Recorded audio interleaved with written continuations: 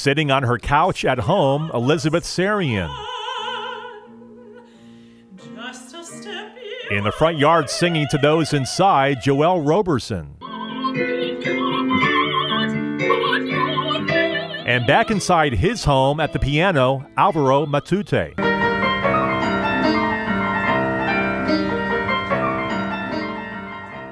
We know that they are having an impact and, providing some ease and comfort and a smile during these times. Matute, a studio coach and artist with the Atlanta Opera, with his Young Artist Program colleagues, Sarian and Roberson, and others, recording singing telegrams. The company wanted to do something to brighten the day of frontline workers at Grady, of those at senior living homes, and others. And so now these customized recordings of arias and favorites from the Great American Songbook, produced, then sent electronically. We thought that it would be a nice initiative to extend those to other people that we had a contact with, Grady Hospital, our board members, our patrons, and it just sort of took off. I hope you enjoyed this singing telegram. Take care, be safe, and we're thinking of you.